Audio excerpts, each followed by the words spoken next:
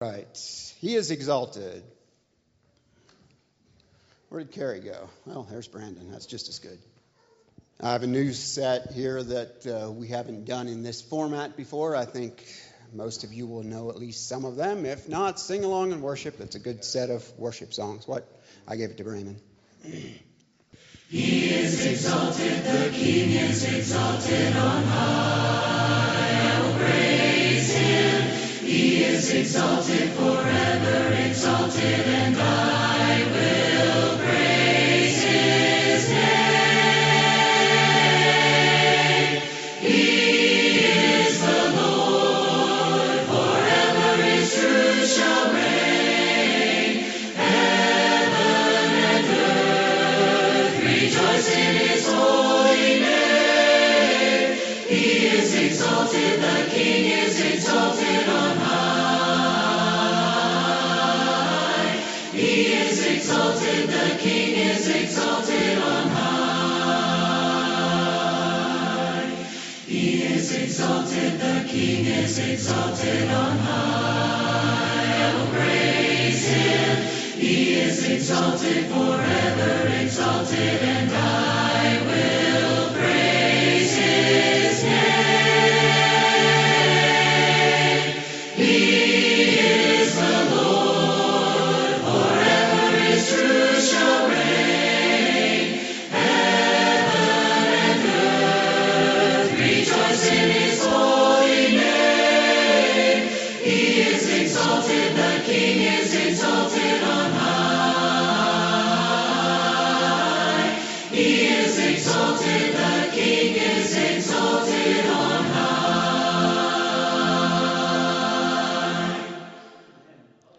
Amen. We're here to exalt the King this morning. So if in our time of worship here you have a testimony, a prayer request, or something otherwise to exalt the King, feel free to share that in between our songs. He became sin, who knew no sin, that we might become his righteousness. He humbled himself and carried the cross. Love so amazing, love so amazing. Jesus Messiah, name above all names, blessed Redeemer, Emmanuel, the rescue for sinners, the ransom from heaven, Jesus Messiah, Lord of all. His body the bread, his blood the wine, broken and poured out, all for love. The whole earth trembled, and the veil was torn. Love so amazing, love so amazing. Jesus Messiah, name above all names, blessed Redeemer, Emmanuel,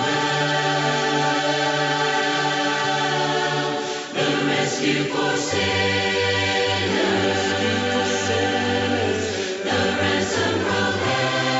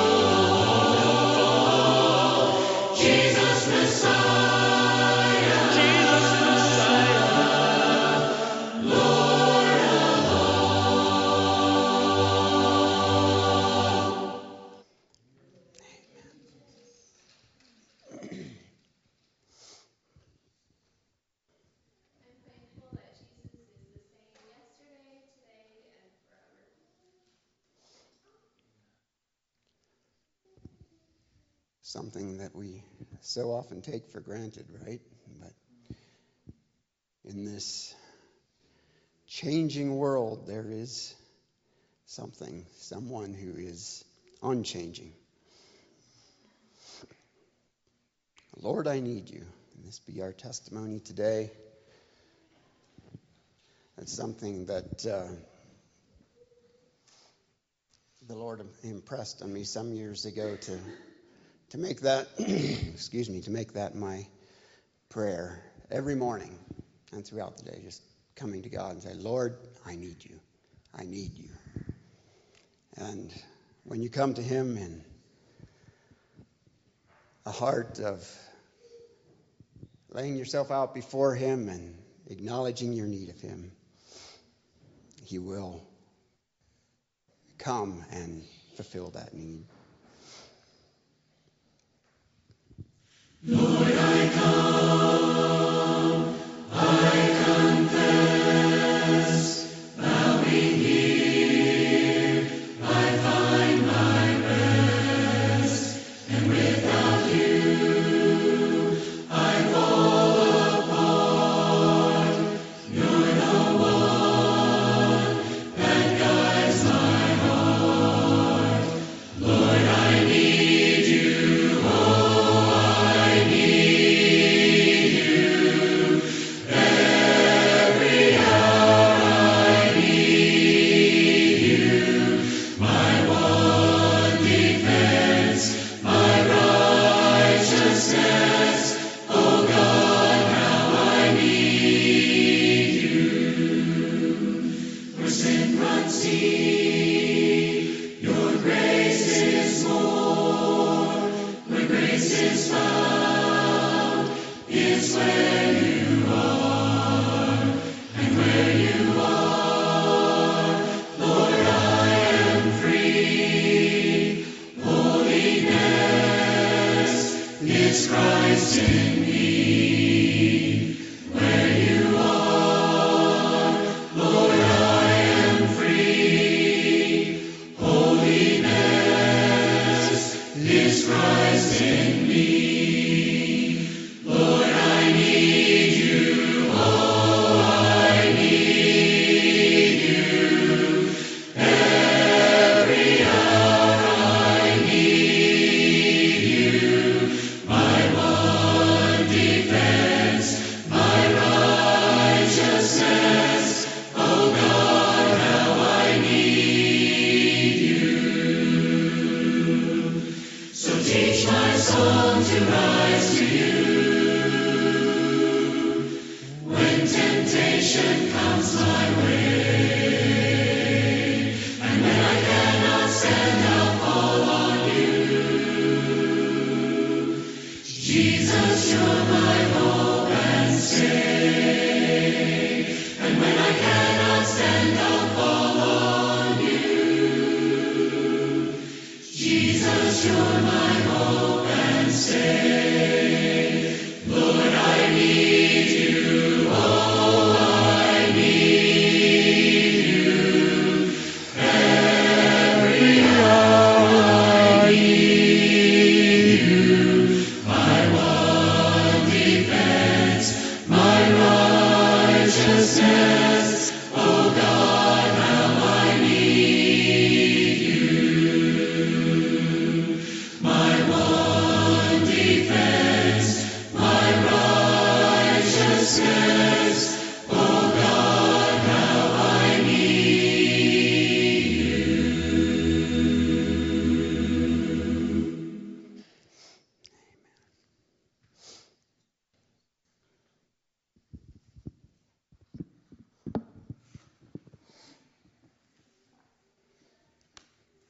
So blessed with this song that not only is this the cry of our heart, but it's the joy of his heart when we come like this to him.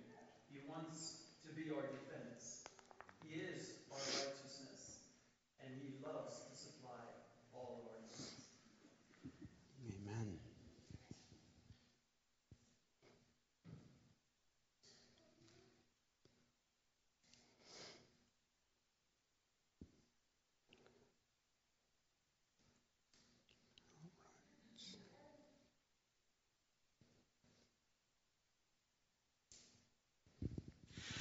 believe in the Son. I believe in the risen One. I believe I overcome by the power of His love. Amen. Amen. I'm alive because He lives. Amen. Amen. Let my soul join the one that never ends, because He lives. I was dead in the grave. I was covered in sin and shame. I heard mercy call my name. He rolled the stone away. Amen. Amen. I'm alive because He lives. Amen. Amen. Let my soul join the one that never ends, because He lives. I can face tomorrow, because He lives. Every fear is gone. I know He holds my life, my future in His hands. Amen. Amen. I'm alive because He lives. Amen. Amen. Let my soul join the one that never ends. Amen. Amen. I'm alive because He lives. Amen. Amen. Let my soul join the one that never ends, because He lives. Because He lives.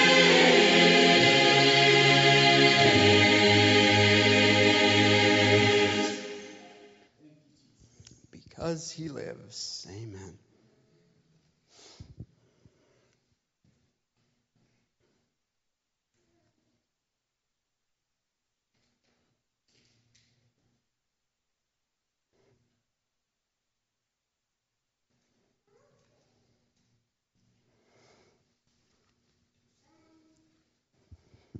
There's a place where mercy reigns and never dies. There's a place where streams of grace flow deep and wide, where all the love I've ever found comes like a flood, comes flowing down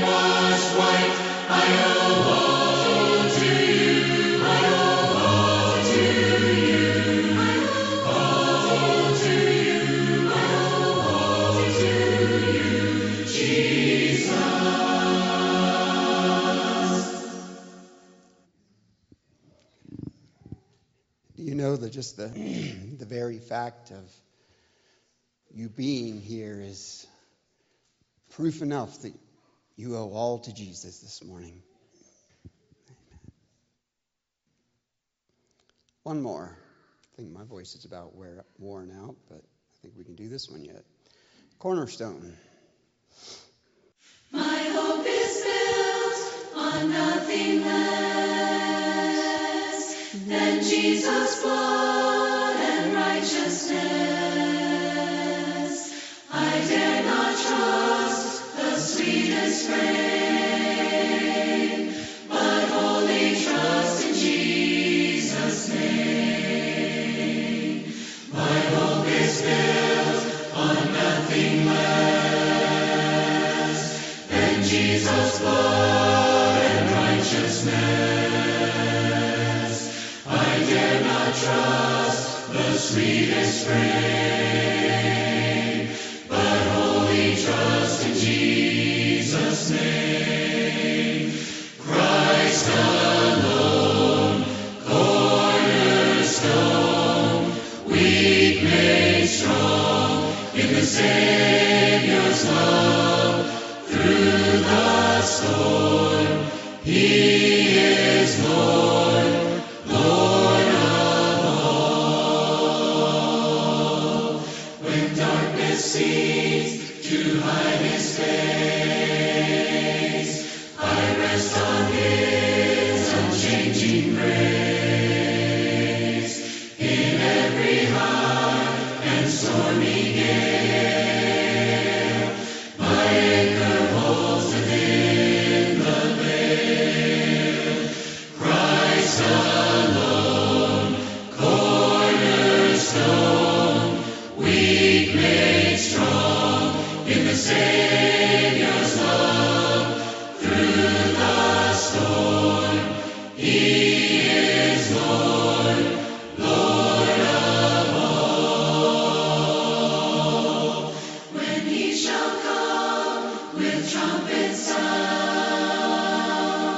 oh, may I then in Him be found, dressed in His righteousness alone, faultless stand before the throne, faultless stand before the throne. Christ alone, cornerstone, weak made strong in the Savior's love. Through the storm, He is Lord, Lord of all. Christ alone, cornerstone, weak made strong in the Savior's love. Through the storm, He is Lord, Lord of all. Amen. All right, you can be seated. Children, come on up here. I think Ali has a lesson for you. It's going to be about cowboy boots.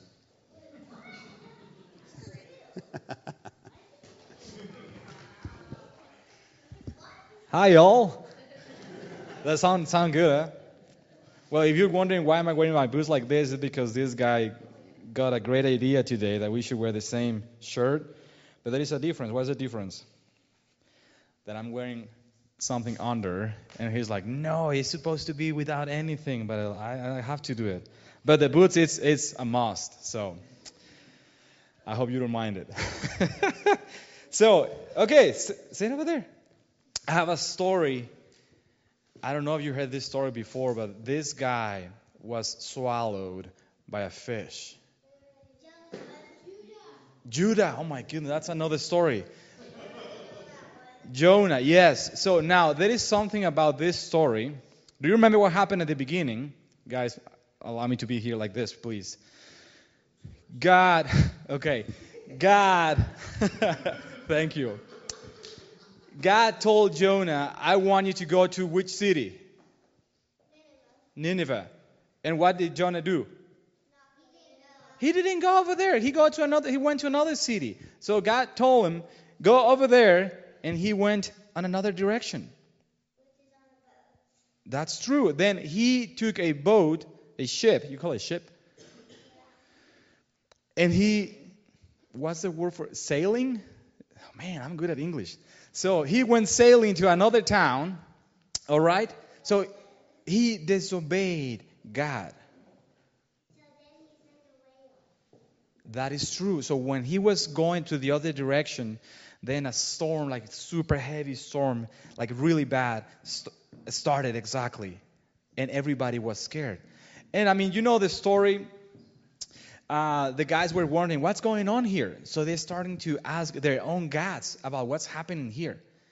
And they found out it was because Jonah disobeyed the Lord. And do you remember what they did with Jonah?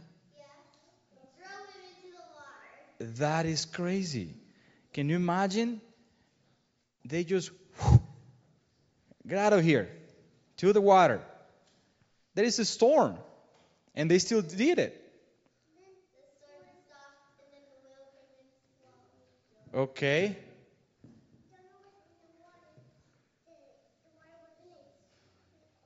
Yeah, the waves everywhere and the thunder, and it was super bad. And then a huge, massive fish came and swallowed him. Now, there is something important about this story, guys. How do you think it was for Jonah to be inside the fish? Do you think it was fun?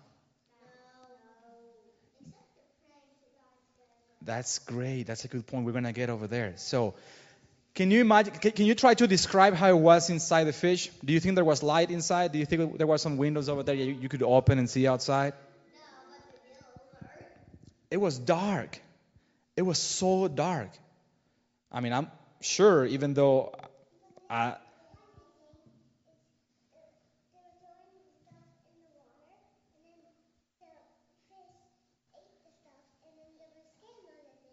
oh, wow. Okay, so Jonah is inside the fish, all right? And it's so dark, he couldn't see anything. And I wonder if it was smelly. What do you think? Oh, my God. I think it was super stinky inside of there, right? Plus, maybe that fish, because it was big, he ate more fish. And there was more fish over there, and they stink really bad, right? So do you think he was happy inside the fish? So what did he do? And do you remember what he said? I'm going to read to you what he said. This is Jonah's prayer, okay? It says, then Jonah prayed to the Lord his God from the belly of the fish, saying, I called out to the Lord out of my distress, and he answered me. Out of the belly of Sheol, you say Sheol? Sheol, I cried, and you heard my voice. Guys, I want you to listen to this part. This is so important. He disobeyed. He did something wrong. He knew about it. And he tried to run away from God. Right? And now you know that you cannot run away from the Lord. He knows where you go all the time.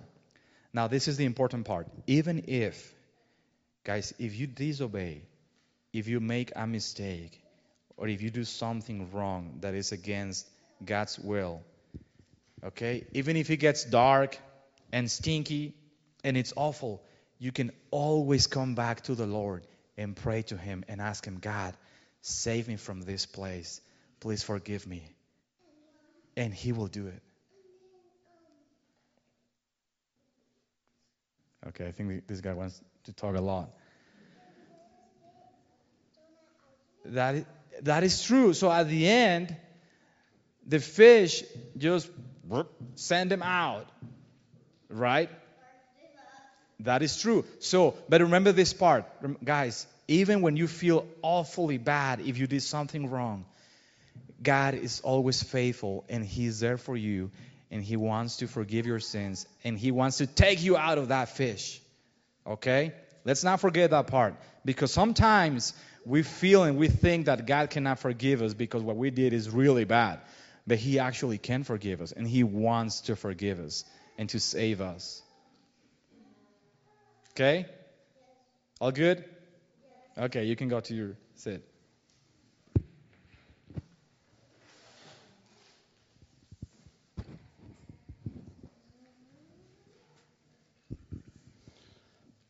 Oh, so I was wrong. It wasn't about cowboy boots after all. It was a good lesson, though, Ali. Thank you. Well, welcome to each one. Glad to have you all here this morning. And we got some nice, cooler fall weather with maybe a little bit of precipitation. We'll take that. So thank the Lord for the beautiful day that He's given to us. And so welcome to each one. Those of you online, welcome to join us in that way as well. Glad you're here. Hopefully you've had a good time of worship here this morning. Now, I did not manage to get one of our pamphlets that were handed out. I don't know if there's any. Steve's feeling guilty about not doing his job. Thank you, Steve. Are there any announcements in here that I need to announce? Oh, yeah, everyone's invited for lunch. That's pretty much a normal, but please stay for lunch. It's going to be good. At least the stuff my wife brought is going to be good. I'll guess that everything else is as well. Let's see here. Yes, please stay for that. Well, it looks like there's a tea party planned. Details to come. I'm assuming those are going to come from Katie. Sorry, guys, this is not for you. This is just for ladies and daughters. So, also, we don't pass an offering basket here, but if the Lord has blessed you, and more importantly, if He's asked you to give, feel free to do that in that box by the back door. I think that will conclude any announcements we might have. Phil's going to share the word for us, but before he does that, let's pray. Father, I thank you for this time that you have given us here this morning and for your many blessings to us. I pray, Father, that you would meet with us here this morning. I thank you that you are here with us. And I thank you for the time of worship and praise that we've been able to have here. I pray, Father, that it was honoring and glorifying to you and to your name. And I pray that you would now speak to us through your word. I pray for Brother Phil as he shares that, Father, that you would anoint his lips, give him clarity of thought and mind to share the words that you have for us to hear. So we commit this time to you. We ask it in Jesus' name. Amen.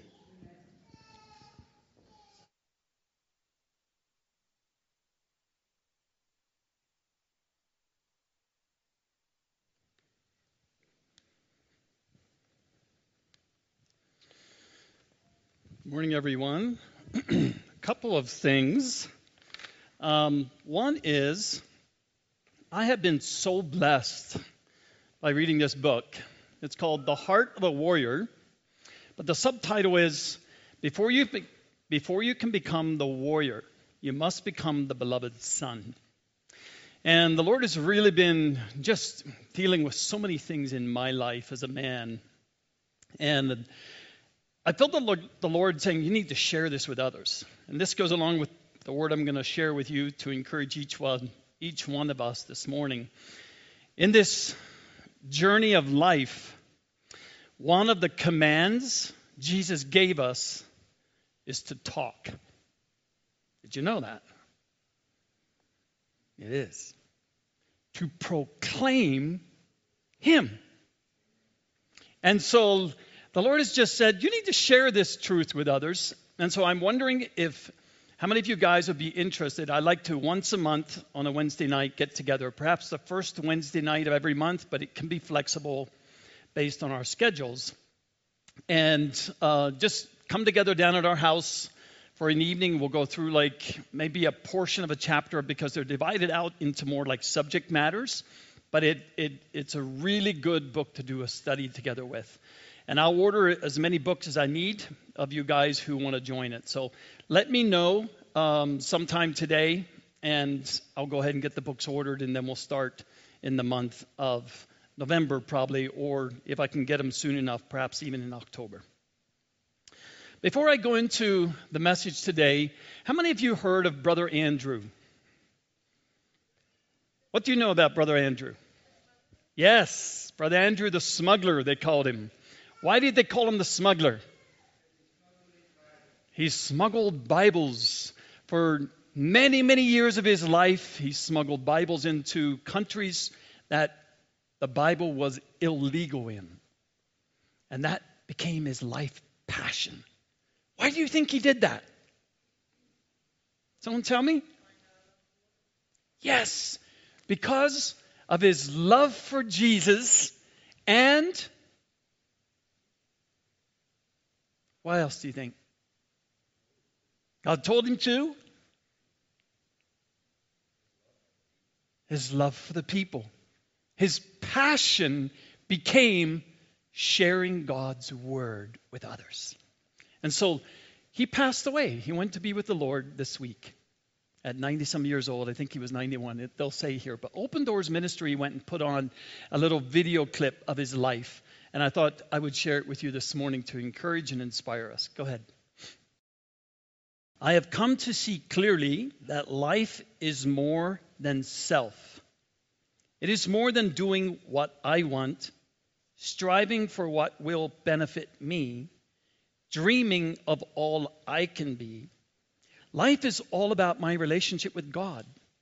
There is no higher calling, no loftier dream, and no greater goal than to live, breathe, and be poured out for Jesus Christ.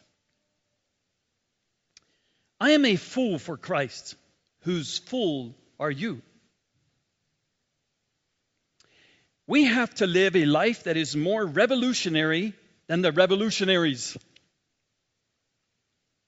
The bigger the darkness, the easier it is to spot your light. You can get anywhere if you go to serve.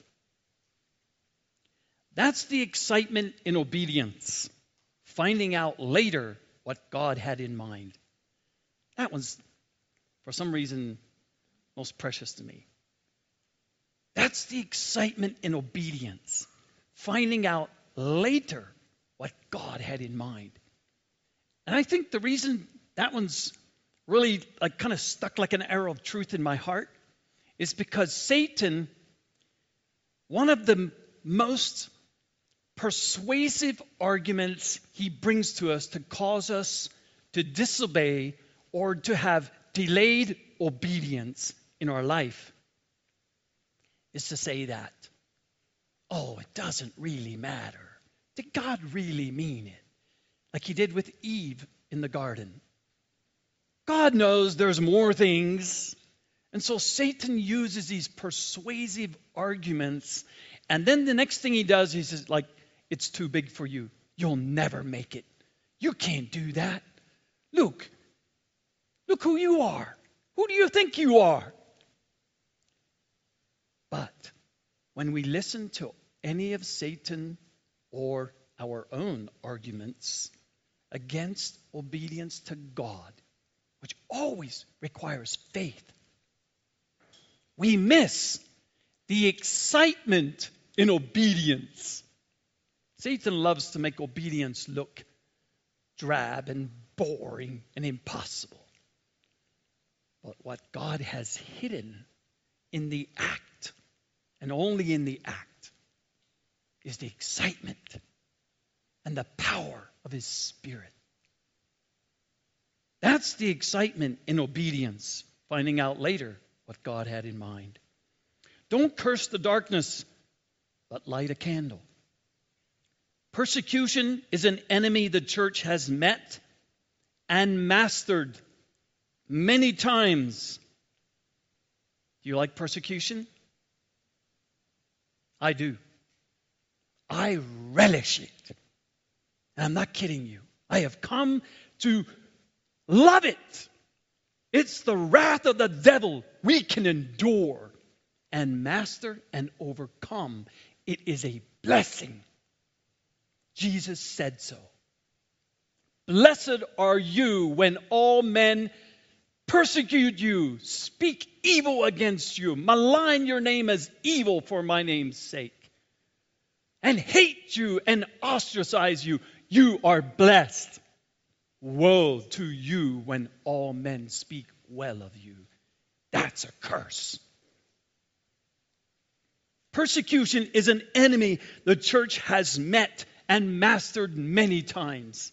I told our ministry team, I think it was one of the last times we met, I said, I hope and pray that the blessing of persecution against us and the devil's wrath against us never leaves us. Never. Woe to us if it does. When all men speak well of us, woe to us. That's what Jesus said. Don't complain to yourselves that you can't go to the mission field. Thank God for bringing the mission to you. Why are we worried? Rolf said suddenly, this is God's work. He'll make a way for us. Whenever, wherever, however you want me, I will go. And I'll begin this very minute, Lord, as I stand up from this place, as I take my first step forward. Will you consider this a step toward complete obedience to you? I'll call it the step of yes. Our prayers can go where we cannot. There are no borders, no prison walls, no doors that are closed to us when we pray. I think you're like one of your own lumps of clay, Andy. God has a plan for you, and He's trying to get you into the center of it, and you keep dodging and slithering away. In the years of living this life of faith, I have never known God's care to fail. It was Sunday morning. I woke very early to a bright and cheery day, anxious to join my fellow Christians in this lovely garden of a land. The clerk in the hotel eyed me a little dubiously when I asked for a church. We don't have many of those, you know, he said. Besides, you couldn't understand the language. Didn't you know? I said. Christians speak a kind of universal language. Oh, what's that? Agape. I never heard of it. Too bad. It's the most beautiful language in the world. Lord, if you show me the way, I will follow you. And there are many more. You can Google them. Quotes that he penned down and words that he shared as he traveled through life in obedience to his God. I want to encourage each one of us with something. This is Brother Andrew's story, but God is writing your story. Today, his story is done. What has been written is written, and it's finished. And he's moved on to his eternal reward of God's story, of his glory in his life. But you and I are still a living story being written down. And the most glorious part of this opportunity is that you and I can say yes to God's purpose in our lives where He receives glory. We have that ability. We're not dogs. We're not cats. We're not a donkey. We're not a cow. And I'm not a pig. I can say yes to God's will for my life. That's one of the most glorious opportunities that God has given to human people. We can say yes. But it also holds the opportunity of the greatest tragedy ever written down. We can also say no. Or not now. And not now is no. It may not be a permanent no, but it's a no for today. And we can read of the tragedy of both stories. the tragedy, and the exaltation, the glory of God's story throughout the Scriptures. And today, God has given you and I this opportunity, this glorious opportunity, to just simply leave this place and say yes in faith to whatever God is calling you to do. It is so interesting. I didn't know that he passed away till yesterday. And all week long, God has been doing this work on my heart. And it's culminated, very interestingly, and I officiated a funeral here yesterday for an older lady. And as I watched the slides of her life that they showed, and then later found out Brother Andrew passed away. And earlier this week, Carrie had posted that he was going to have a Bible study with you youth on the Great Commission, our commission. And all week long, God has been putting this call on my heart that there's one thing, Phil, I called you to do in this life. And that's to proclaim Jesus everywhere you go. It's the one thing I've saved you for. There are many others, things that come underneath that life of obedience, that work in me, through me, for Him. But the one thing He has commanded is that we proclaim Him. And I was reading through Luke. Turn your Bibles with me to Luke chapter 24. Luke chapter 24, we find the story of the resurrection. In verse 1, but on the first day of the week, at early dawn, they came to the tomb, bringing the spices which they had prepared. And they found the stone rolled away from the tomb. I want you to really put yourself into this story of these ladies. They were coming to a funeral. But what did they experience? Someone tell me? Was it a funeral? Why not? It was not a funeral they experienced. Why not? The body wasn't there. Why wasn't the body there? The resurrection happened. He rose from the dead. Have you ever went to a funeral and experienced a resurrection? If you haven't, I pity you. Because that is the beginning of Christ in me, the hope of glory, and in all of us. If you haven't attended your own funeral and experienced the resurrection instead, you're not truly born again. Now, you may not have thought of it that way, but that's the way it is. Paul said it that way in Galatians chapter 2, verse 20. I am crucified with Christ. The crucifixion was sure to kill him, and it did. It will kill you too. I'm crucified with Christ. Nevertheless, I'm dead. Is that what he said? I live, yet not I, but Christ lives in me. And the life I now live, I live by the faith of the Son of God who loved me and gave himself for me. That is the story of his glory in Paul's life. Is it your story? If you're born of the Spirit, it is your story. And it becomes a daily living out of that story. If any man wants to follow me, let him rejoice in me. Get up in the morning and praise my name. Deny yourself. Take up your cross and die. Daily. Deny yourself. Take up your cross.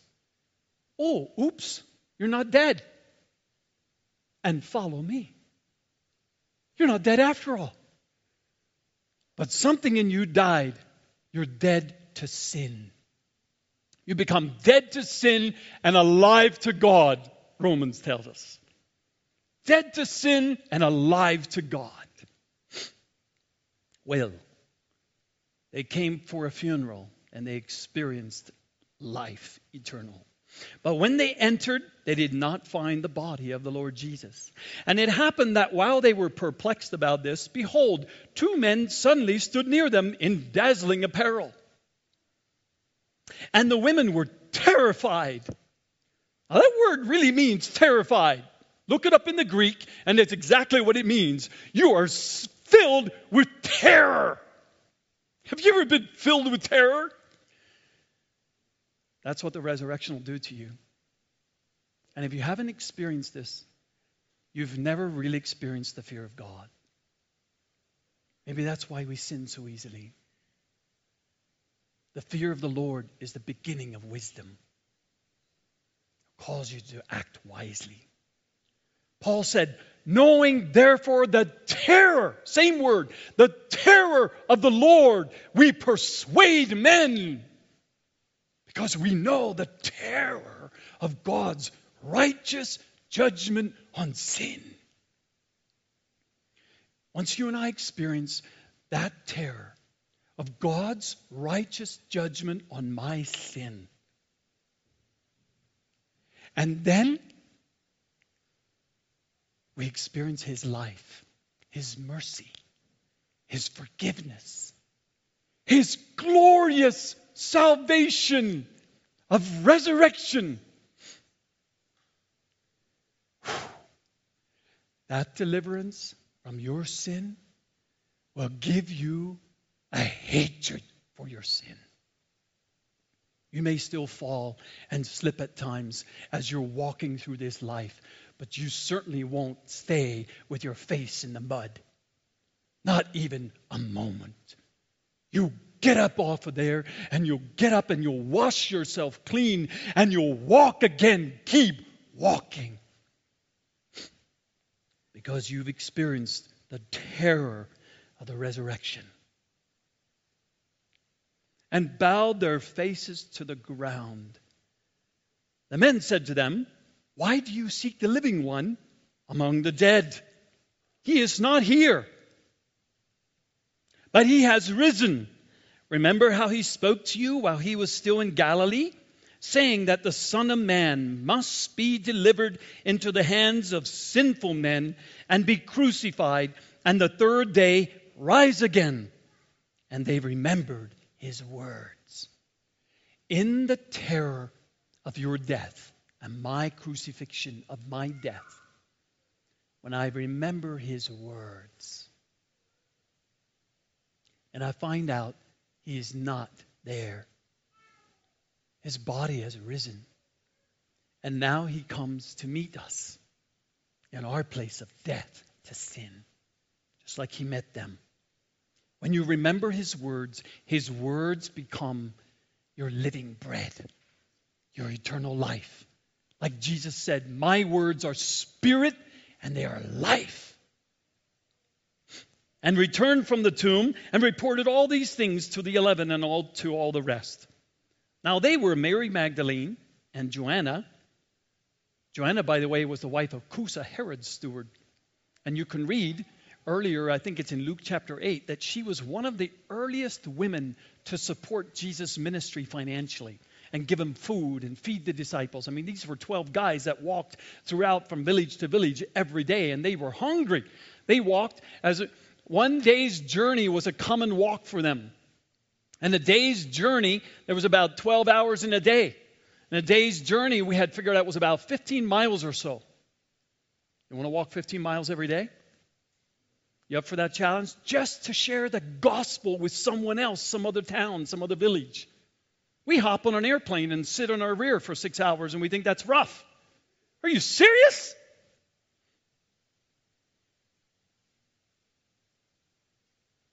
It was wonderful. Mary, Joanna. I love God's conspiracy. It's not just a theory. He conspires against the devil and makes a fool out of him every time. He did it in Jesus. It tells us in 1 Corinthians chapter 2, had they known, they would not have crucified the Lord of glory. But they didn't know. God hides his life in the human flesh of death. That's where the power of the resurrection is. Anyway, I love how he took Herod's steward's wife and supported Jesus. The Lord loves to take money from the devil and give it to his cause. You ever notice how he does that? He does. And these were, and Mary, the mother of James, also the other women with them, were telling these things to the apostles. And these words appeared to them as nonsense, and they would not believe them. Wait, these were the 12 apostles. The 11. Judas had killed himself. But Peter rose and ran to the tomb, stooping and looking in. And he saw the linen wrappings only, and he went away to his home, marveling at that which had happened. Now here's the story that I want to share with you. And behold, 2 of them were going that very day to a village named Emmaus, which was about 7 miles from Jerusalem. And they were conversing with each other about all these things which had taken place. And it came about that while they were conversing and discussing, Jesus himself approached and began traveling with them. But their eyes were prevented from recognizing him. And he said to them, "What are these words that you are exchanging with one another as you are walking?" And they stood still, looking sad. Wait, are you serious? You didn't hear? And one of them, named Cleopas, answered and said to him, "Are you the only one visiting Jerusalem and unaware of the things? And unaware of the things which have happened here in these days?" And he said to them, "What things?" And they said to him, "The things about Jesus the Nazarene, who was a prophet, mighty in deed and word in the sight of God and all the people. And how the chief priests and our rulers delivered him up to the sentence of death and crucified him. But we were hoping that it was he who was going to redeem Israel. Indeed, besides all this, it is the 3rd day since these things happened. But also, some women among us amazed us when they were at the tomb early this morning and did not find his body. They came saying that they had also seen, get this, a vision of angels." They didn't even believe it was a real angel. They just somehow seen a vision of angels. You see, they were still saying it was nonsense, what the women told them. Saying they had seen a vision of angels who said that he was alive. And some of those who were with us went to the tomb and found it just exactly as the women also had said. But him they did not see. Now I want you to understand, do you get what's happening here? These 2 guys are walking, and Jesus joins them. Probably as they were walking along, there was a cross, a place where 2 paths came together, and Jesus just comes out of this path, and there's a complete stranger, and they're telling him the story of his death. But there was something missing. What was missing in their story? Can someone tell me? The resurrection. It was nonsense. He was still dead to them. Well, they didn't find the body, but remember what the Sadducees and Pharisees had told the guards after they fled for their lives and said, "An angel came and rolled away the great stone, and we were like dead men." And what did they say? Go tell the people what? His disciples stole away his body. Maybe they believe that. I don't know. But they were telling Jesus his story. And this really spoke to me. How many times do you and I tell Jesus what's going on in my life? You know what you're doing? You're doing exactly what they did. You're telling him his story of your life. And it's exactly the way they say it. That's how we see it, and that's how we tell it. Unless we've experienced the power of his resurrection. Romans 8 tells us that those who have experienced the power of his resurrection in their mortal bodies are raised up with Christ in God. When I read this verse to you, it's better than me quoting it. It has the power of the Spirit in it. And if Christ is in you, though the body is dead because of sin, yet the Spirit is alive because of righteousness. But if the Spirit of him who raised Jesus from the dead dwells in you, he who raised Christ Jesus from the dead will also give life. To who? To your mortal bodies through his Spirit who indwells in you. Without that, we're just like these guys. And I found in my Christian life, before I surrendered my heart in this way to Christ, and in faith received that resurrection power of his Spirit in my body, my story, my testimony of Jesus was as dead as theirs. And the crazy thing is, Jesus was walking with me all the time, and I would tell him all the time of the story of his death in me. I tried this and it died. I tried this dream and it died. I had this relationship and it died. Everything died in my life. Everything ends in death. All my dreams ended in death. All my words, it's all just dead. Is that how your story is? Is that how you come to God in your prayer life? As if everything is dead towards God. Without the power of the resurrection, that's exactly how you talk, just like them. And this is how Jesus answers us. The most amazing thing about Jesus' love is that he's okay with that. He'll listen to us. He'll hear us out. I wonder for how long they spoke. I'm sure not all their words were recorded here.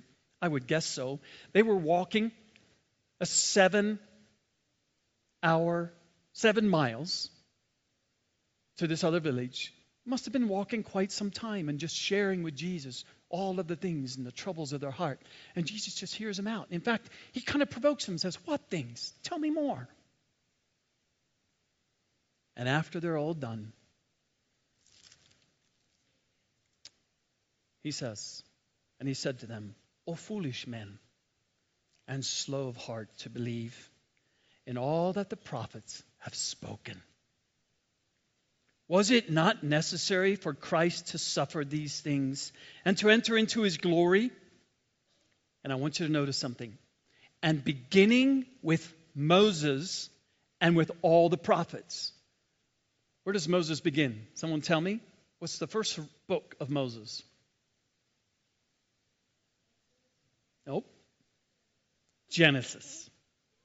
The first book of Moses, the 5 books of Moses that Moses wrote: Genesis, Exodus, Leviticus, Numbers, Deuteronomy. The 5 books of Moses that he wrote when he met with God up on the mount those 80 days. 40 days one time and 40 days another time. And God shared with him the power of his resurrection, of his life, of death, and of eternal life. And Moses wrote about it in the law. That's where Jesus began. Moses. Do you begin there? Have you seen the story of Jesus and his resurrected life in the books of Moses? You know how many Christians I've met who've said, "Those books are dead to me." They don't even read them once a year. They don't even know when they've last read them. What? They've actually said this to me. Christians, well-meaning believers, they don't believe the life of Jesus is in the book of Moses or in any of those books. They look at me and said, "What? Are you still back there? That's the law. We're free from the law. We believe in Jesus." But they don't see or experience Jesus in Moses' writings. Oops. That's where Jesus began. And then Jesus goes from Moses to the prophets. Have you read the prophets? and seen and experienced Jesus? If you haven't, you're missing a third of the gospel. That's true. Jesus explained the gospel in 3 places. First, here, let me say it this way. The gospel is explained and declared to us in 3 places. But it's also, even in, perhaps you could say 4, because later on you're going to see that Jesus also used the Psalms. Moses, the prophets, Psalms kind of is a part of the prophets, and the New Testament, declaring Jesus' life, death, and resurrection. And as he approached the village, verse 28, where they were going, and he acted as though he would go further. And they urged him, saying, "Stay with us, for it is getting toward evening, and the day is now nearly over." And he went in to stay with them. And it came about that when he had reclined at the table with them, he took the bread and blessed it, and breaking it, he began giving it to them. And their eyes were opened. Can you imagine that experience? I can, because Jesus has done it to me. And he continues to do it to me all the time. I think I'm talking to myself, or I'm kind of walking through this dark time in my life of bewilderment and confusion, and I'm not sure I get it. And sometimes I'm even like Daniel, where you have a vision and it makes you sick to the stomach and he can't eat right for 3 days, for 3 weeks, and God never explained the vision to him. Just left him like that. And then all of a sudden, the Lord Jesus gives you a revelation. Your eyes are opened. And you see him. You recognize him in the law of Moses, the books of Moses. You recognize him in the prophets. You recognize Jesus in the Psalms. And you see him like you've never seen him before. And then he vanishes from their sight. It's just a glimpse. But it's a glimpse which does this. It's the next step is a step of yes, of faith, of obedience. Look what they did. And he vanished from their sight. You see, Jesus wants faith. He doesn't, that moment of revelation doesn't just continue happening. No, it happens, and then Jesus wants us to get up and say yes. Obedience to that vision, that recognition, that opening of our eyes, the eyes of our heart, the eyes of our understanding. Just like Apostle Paul. Did that experience with Jesus happen to him again? Many years later, yes. He had numerous revelations. But the initial one led Apostle Paul to say yes. And it revolutionized his life. And he went forward proclaiming Jesus Christ was raised from the dead. And they said to one another, "Were not our hearts burning within us while he was speaking to us on the road, while he was explaining the scripture to us?" And look what happened. It was near nighttime. They had persuaded Jesus to stay because the end of the day was there. And what did they do? They turn around and they walk back 7 miles. They didn't have flashlights or headlights or a car. They walked 7 miles back to Jerusalem. In the dark, maybe they had some kind of torches or lanterns, something. And they arose that very hour and returned to Jerusalem and found together the 11 and those that were with him, saying, "The Lord has really risen." Do you see what they proclaimed? The Lord has really risen. What changed from just a few hours ago? What changed? Christ had met them, explained the scriptures to them, and opened their eyes to understand God's purpose in Jesus' life. And has appeared to Simon, and they began to relate their experiences on the road and how he was recognized by them in the breaking of the bread. And while they were telling these things, He himself stood in their midst. But they were startled and frightened and thought they were seeing a spirit. And he said to them, "Why are you troubled? And why do doubts arise in your hearts? See my hands and my feet, that it is I myself. Come, touch me. And see, for a spirit does not have flesh and bones, as you see that I have." And when he had said this, he showed them his hands and his feet. And while they still could not believe it for joy and were marveling, Jesus gets really practical. "Hey, by the way, I'm hungry. Is there anything to eat here?" Don't you love when Jesus does that? He just gets real practical. He's like, now, would you have thought Jesus would do this? He's in his raised, glorified body. What do you mean you're hungry? What? Are you kidding me? Yeah. But Jesus wasn't doing it just because he was hungry. Jesus was doing this intentionally to show them he was a real person. And he wanted to see if they'll feed him. And this is exactly what Jesus does in the midst of our bewildered faith. When our faith is bewildered and startled and we're astonished, Jesus says, "Come feed me." Have you ever experienced that? All of a sudden the Lord just opens a real practical door right in front of you and says, "Come feed me." You have anything to eat? "I'm hungry." And they gave him a piece of broiled fish, and he took it and he ate it before them. Now he said to them, "These are my words which I spoke to you while I was still with you, that all things which are written about me," now note these three things, "in the law of Moses and the prophets and the Psalms must be fulfilled." And he opened their minds to understand the scriptures. Oh, that's a glorious experience. If Jesus hasn't done this for you, my dear brother, sister, you need him to do it. You have no idea what you're missing. It's just a textbook to you. It's not a living, life-giving word. No wonder you're so quiet and embarrassed and don't know what to say to dead people around you. You have no resurrected message to give to them. But when this happens to us, the resurrection and the life becomes a part of me. Christ is now in me. Nevertheless, I live, yet not I, but Christ in me. And his story, his message, and the power of his resurrection is in my mortal body. And I'm going to share it. And he said to them, "Thus it is written, that Christ should suffer and rise again from the dead the third day, and that repentance for forgiveness of sins should be proclaimed in his name."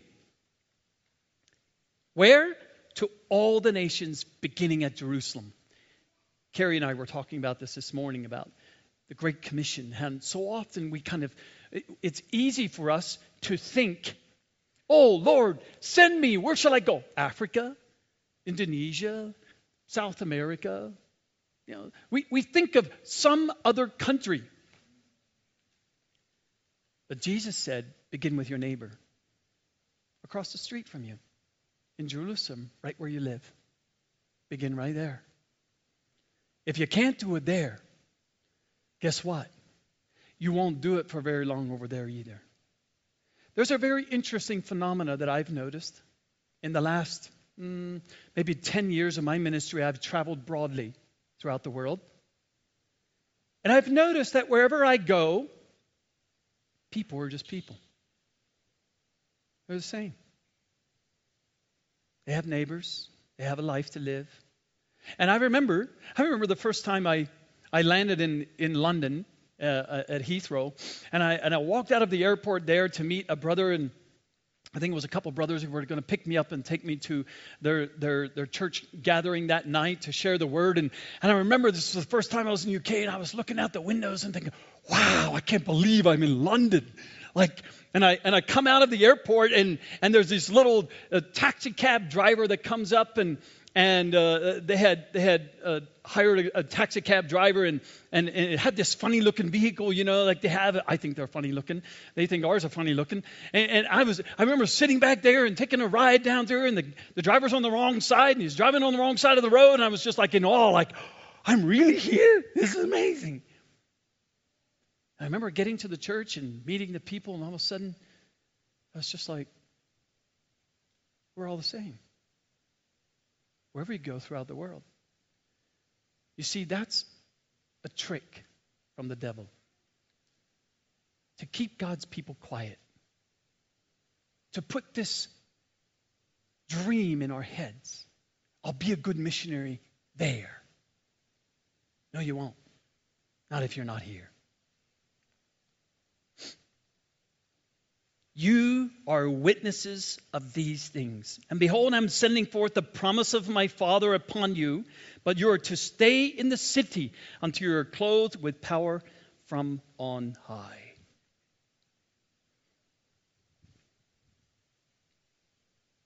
The reason I brought out the board is I was meditating these things.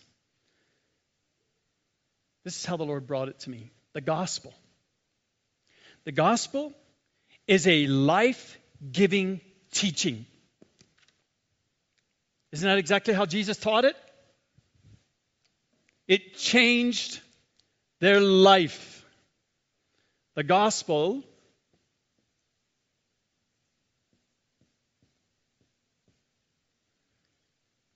life-giving teaching. It is meant to be proclaimed. That's how it's life-giving. Jesus said, my words are spirit and they're life.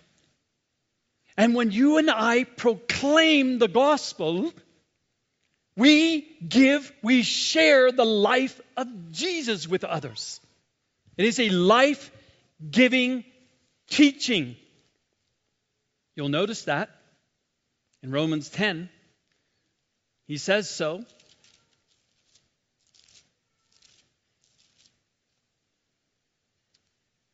Verse 8, but what does it say? The word is near you, in your mouth and in your heart. Now it's interesting that it's in those two places. It's not in your ears. It's not in your mind. Where is it? In your mouth and in your heart. For out of the abundance of the heart, the mouth speaks. The gospel is to be proclaimed. It's in your mouth and in your heart. That is the word of faith which we are preaching. That if you confess with your mouth, Jesus as Lord, and believe in your heart that God raised him from the dead, you shall be saved. It is a life-giving teaching. And you'll notice this in Jesus, and this can be broken down into all kinds of examples. But this is how Jesus taught it. This is how the apostles taught it. This is how Brother Andrew taught it. This is how it is meant to be taught. And this is what it is. You and I can't change that. And when you and I surrender our tongue and our heart to the gospel, to this proclamation, that's exactly what it does. Isaiah 55 says, my word will not return to me empty or void. It will accomplish that for which it is sent forth to do. And in Hebrews chapter 4, he says, the word of God is living and powerful, sharper than any two-edged sword, and divides between soul and spirit, into the depths of the joints and the marrow, the depths of our heart. It divides between the soul and the spirit. That means it divides between your intellect, your own will, your own emotions, and the Spirit of Jesus Christ, which is leading you to obedience. Makes a division in your life. And you know exactly that your will is not his will. And what you're feeling is not what he's feeling. And what you're thinking is not what he's thinking. You'll know the difference. And you'll know exactly what he's requiring of you. That's what the Word of God does. It is a life-giving teaching. But it is more than that. There is living proof.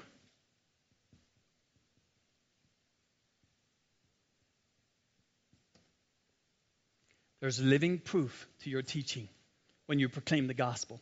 And here's sometimes, we all agree with this, or at least partly, right? Enough to say a little. Maybe our faith, some it's very weak. We acknowledge it, but we're still pretty quiet. We don't know what to say, and we're embarrassed. Okay, but there's still a little faith there. But what about the living proof? Where's your faith in that? Jesus said in Mark chapter 16, by the way, before I go there, I just want to wrap it up with this. On the life-giving teaching, in Matthew 28, Jesus said this to them. And Jesus came up and spoke to them, saying, all authority has been given to me in heaven and on earth. Go, therefore, and make disciples of all the nations, baptizing them in the name of the Father and the Son and the Holy Spirit, teaching them to observe all that I commanded you. It is a teaching. It is designed to be a teaching. It is a doctrine. It is a message to be proclaimed. Everything that He commanded us. And lo, I am with you always, even unto the end of the world. Now, in Mark chapter 16, we see the power in the life. The proof of this message is lived out in our lives. And He said to them, go into all the world and preach the gospel to every creation. And he who has believed and has been baptized shall be saved. You see, there's active power there. Changes radically people's lives. They're going to be saved from their sins, from the fear of death, from the power of sin in their life.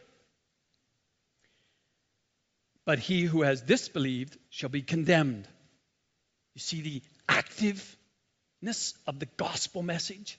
Condemnation or life? And this is the condemnation that has come to the world.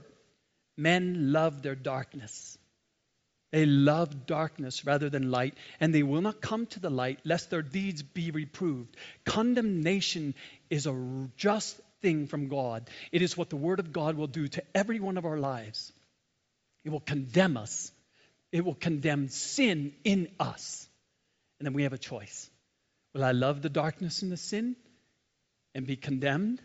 Or will I come in repentance and be delivered from that power of sin and the love of that sin and receive mercy and grace in my time of need and be delivered from it, forgiven and delivered from its power and its effect?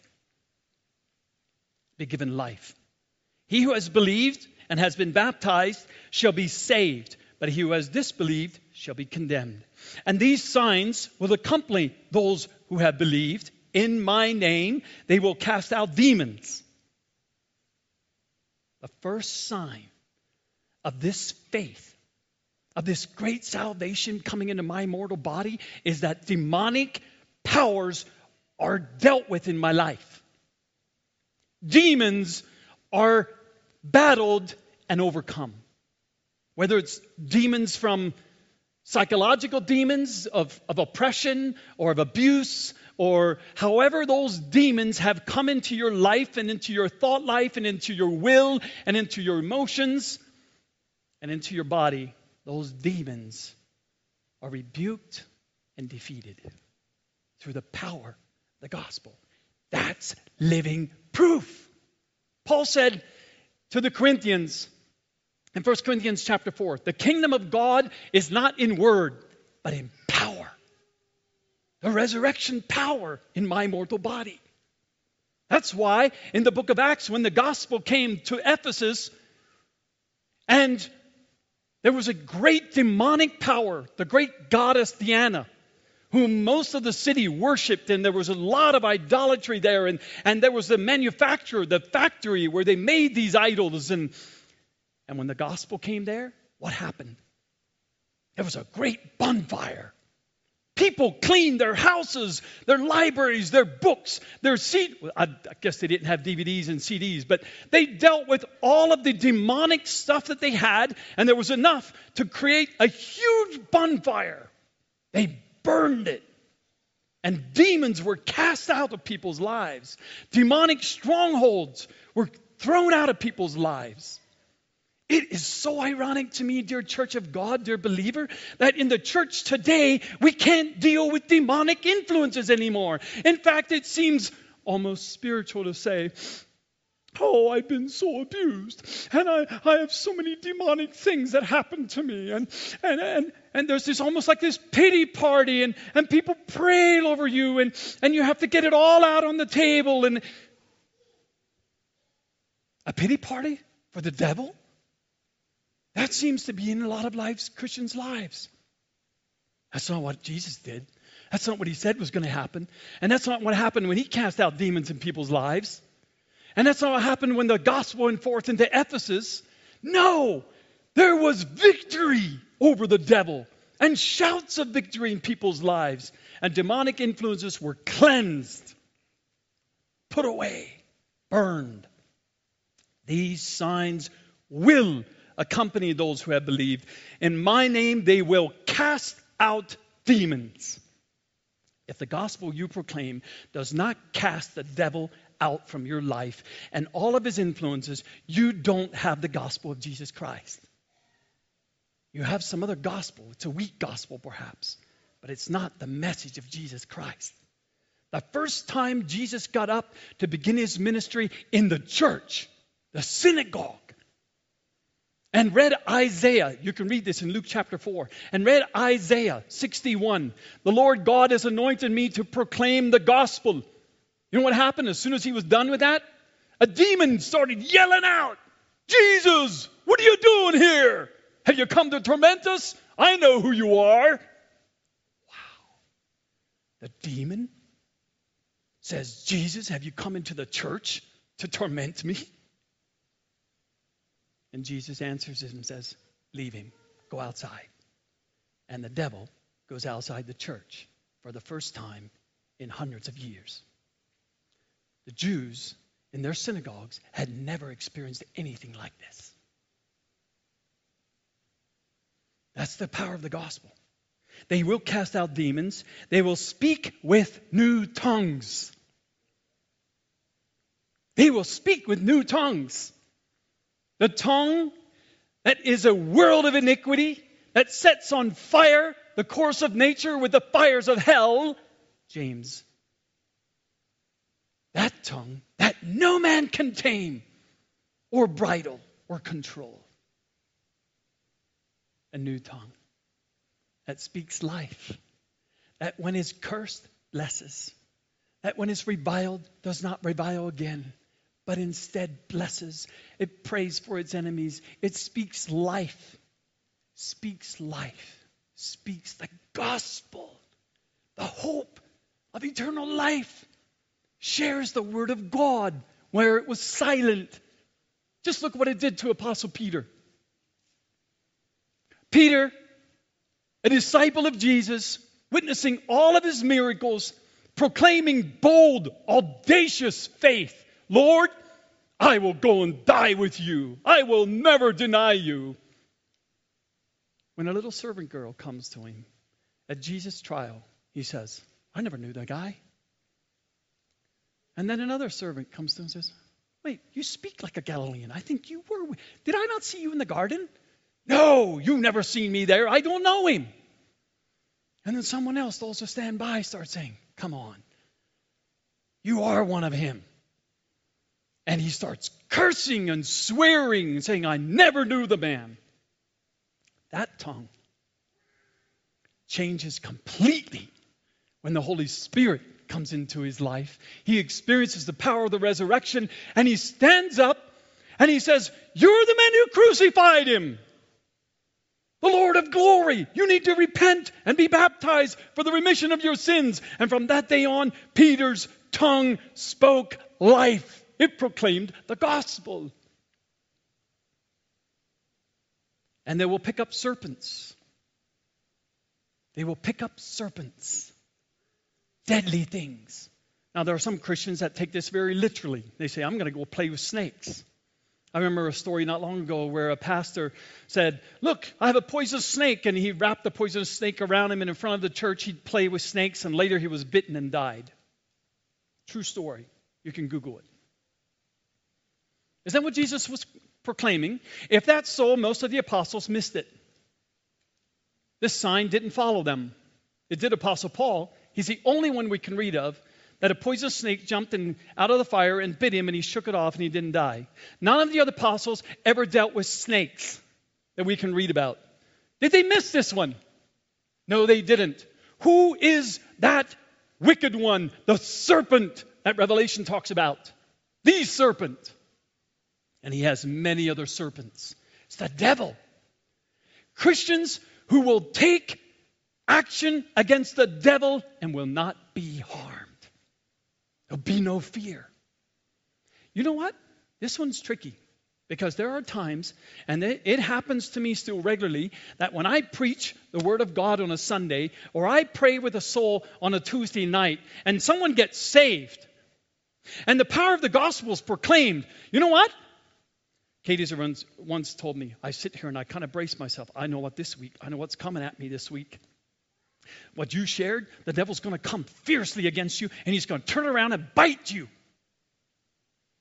What you share, when you make a difference in some soul's life, when you go proclaiming the gospel, you're going to deal with snakes, spiritual serpents. You're in a world of snakes, and they will bite you.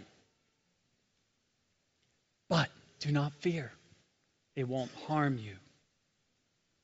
They won't harm you. And you know what happens? The same thing that happened to Apostle Paul happens to us spiritually many, many times. It does to me.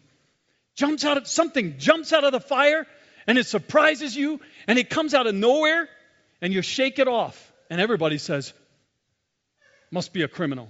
Back away from that guy. They immediately identify criminal activity. They identify you with the devil, with that snake that bit you. He will surely die. He's got to be maybe he escaped from prison. He surely has evil in his life, or that would not have happened to him. And it takes time till they see it doesn't harm you. And then they say, he's a god. He's a god. This happens with people around us when these things happen in our life. Paul didn't let any of it change who he was in Jesus Christ, nor did he let it change his message. Whether they said he was a criminal or a god, Paul proclaimed to them Jesus Christ. And so you and I can too. This power will follow those who have believed. They will pick up serpents, and if they drink any deadly poison, it shall not hurt them. And again, I say this is a spiritual truth. If someone gives you poison, the poison of asp, David says in Psalms, and Romans 3 quotes this, the poison of a snake is in their tongue. The poison of a snake is in their tongue. And there are many who will attack you as a Christian with the poison of a snake, and they will give it to you to drink. And you're going to hear it over and over and over again. Brother Andrew did. Jesus did. And so did all the apostles. And everyone who will live in godly in Christ Jesus will suffer persecution. But it won't kill you. It will not hurt them. They will lay hands on the sick and they will recover. Do you notice the ministry? The power of the ministry is that though all of these attacks are coming, they're not taken up with the attacks. What are they busy doing? Praying for others. Ministering to others. That's what you're occupied. It's a life-giving proof. And thirdly, and I'll wrap this up,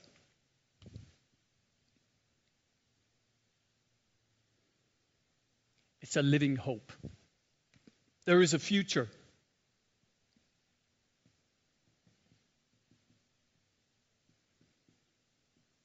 I love the word in Proverbs. In Proverbs chapter 23, verse 18, I think it is. Proverbs verse 23. Not Proverbs 18, Proverbs 23. Do not let your heart envy sinners, but live in the fear of the Lord always. Surely there is a future, and your hope will not be cut off. 1 Corinthians 15. If in this life only we have hope, we're of all men most to be pitied. But now Christ is risen from the dead. I have a living hope. There's a future. And our future is not cut off. It's a living future. Jesus said in John 14, I go to prepare a place for you. And if I go to prepare a place for you, I will come again and bring you to myself, that where I am, there you may be also. The living hope, the living future that is spoken to us through his living word is the spiritual energy and focus of our mission. It's what we're living for. It's the spiritual energy and focus of our mission. Paul said, I'm fixing my eyes on Jesus, the author and finisher of my faith. He continually set his affection on things above and not on things on the earth. And your life will be hid with Christ in God, Colossians chapter 3. And so I just want to share these with you. You can do a deep Bible study on all this. I could be here. I could give you this teaching all week long if you want to come back and just sit here for a while. I'll just unpack all of this here for you and take you through the whole Bible. But I'd rather you do it yourself throughout the rest of your life and make this your day if you haven't yet. Or maybe you just need to renew this, where you leave this place and say yes. The first step of faith is just to say, yes, Lord. Here am I. Send me. God bless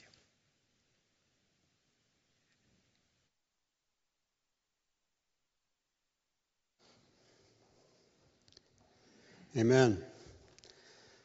You know, for Peter, in about 50 days or so, about 50 days' time, he went from a cussing fisherman who denied Jesus to a preacher whose message led to 3,000 souls being baptized into the church in less than 2 months.